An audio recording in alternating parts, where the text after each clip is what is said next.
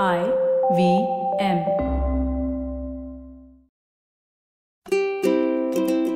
Hello and welcome to the Habit Coach Podcast. I am Ashton Doctor, your habit coach. And today I have the pleasure of hosting Kumaar Bagrodia, neuroscientist and the founder of NeuroLeap and Arkni PhotoBioLife. In this episode, Kumaar takes us on a journey exploring the conscious and unconscious choices we make, particularly in the realm of habits and addiction.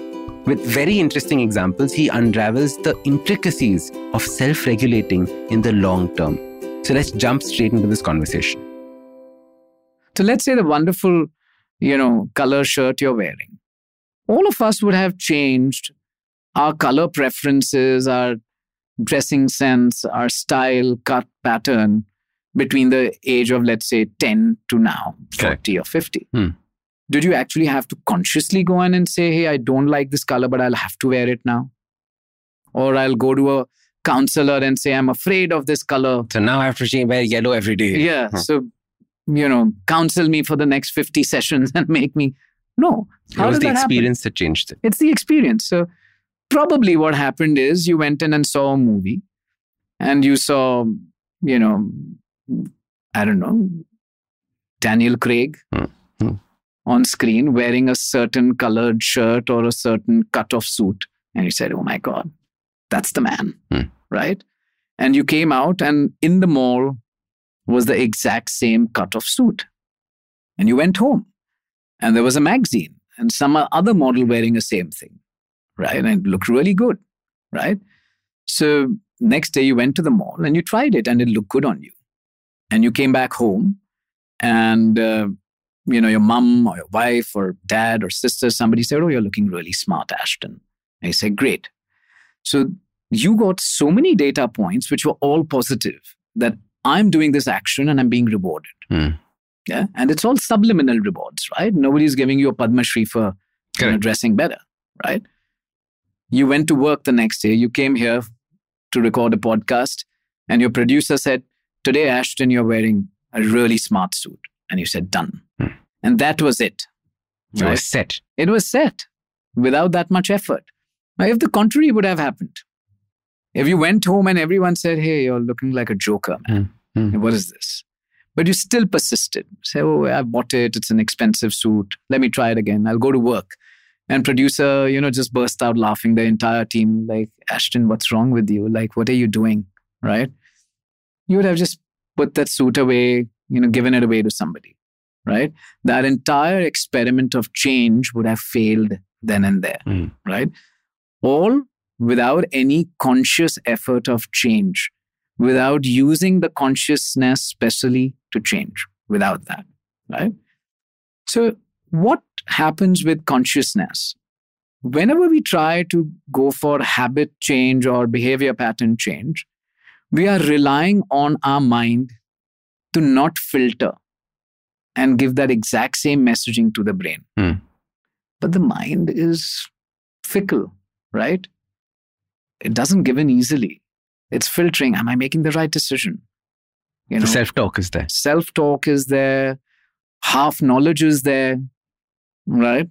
So, should I be following this diet or that? Should I be doing this or that, right? The other problem is the mind, like I said, is just maybe 1 to 5% of your mental activity. The brain, the subconscious is 95 to 99%. So you're clearly up against a way more powerful opponent, right? If you're just going the consciousness route. Correct. Let me give a last example here. I'm sure you know a lot of people who are chain smokers or addicts. Most of these people who are lighting up a cigarette 10 or 20, 30, 40 times a day are educated, literate, they're very smart, accomplished people. They're lawyers, actors, business owners, chartered accountants, politicians, right? They're not people who don't know that smoking is bad for their health. They know that nicotine is bad. They know they could get cancer, they could get cardiovascular issues, so on and so forth, stroke, etc. It's there everywhere they go. It's on the cigarette pack as well. We've now replaced those text warnings with visuals, ghastly visuals. Why? Because the text again has to go through language and consciousness. The visual is immediately processed and it can be jarring for the subconscious. That's one of the reasons. but you're still not quitting. Why? Because the pattern in the brain responsible for addiction is way dysregulated. And we see this each time. 100% correlation. I'll have somebody coming with obesity because of an eating disorder, or anxiety-based eating, mood-based eating, or a smoker, or an alcoholic, or somebody who's on marijuana or coke, etc. Each time, the addiction reward network is just out of whack. So all we are doing is we're saying, hey, you do you, right? We'll try and tell you to abstain as much as you can. But don't worry. Continue the self-talk, continue the pep talk saying, I want to quit. It's good for me to quit. It's good for my family, blah, blah, blah. All of that good stuff. All we are going to be doing now is we are going to be mapping your brain in real time each time you come. And we will reward the brain at a fraction of a second when it's performing slightly better. So however bad your addiction reward network or anxiety network or mood network is, there will be glimmers of slightly better activity all the time. And we have to read it at a fraction of a second. And reward it at that moment. At that moment. So think about... So this is like Pavlov's dog. You're just like, immediately you see something and immediately give a reward. All right. And the reward is to the subconscious, which is why we are not having the person do any activity. Right. So you don't get a shot of sugar or anything like that. It is something that's happening to the subconscious as a reward. Yeah. So it's not like you're told to meditate or focus, because then what I'm rewarding is your ability to focus in that moment, in that perfect environment. That's ridiculous. I don't need that, because your problem is not of the consciousness. You want to focus. You want to perform better in life. You want to quit smoking, right? You want to stay on your diet. So the consciousness is all sorted. It's the subconscious, which is why we tell you not to do anything and just reward the subconscious, which is an audio-visual reward. Magically, almost, all we tell the client is, listen, try and earn more rewards. That's all. So every time you hear this hear this sound and see this light, means you've been rewarded. And the brain is hardwired for progress. We want progress at any cost, which means we want that reward now. But what am I doing to earn that reward? Nothing.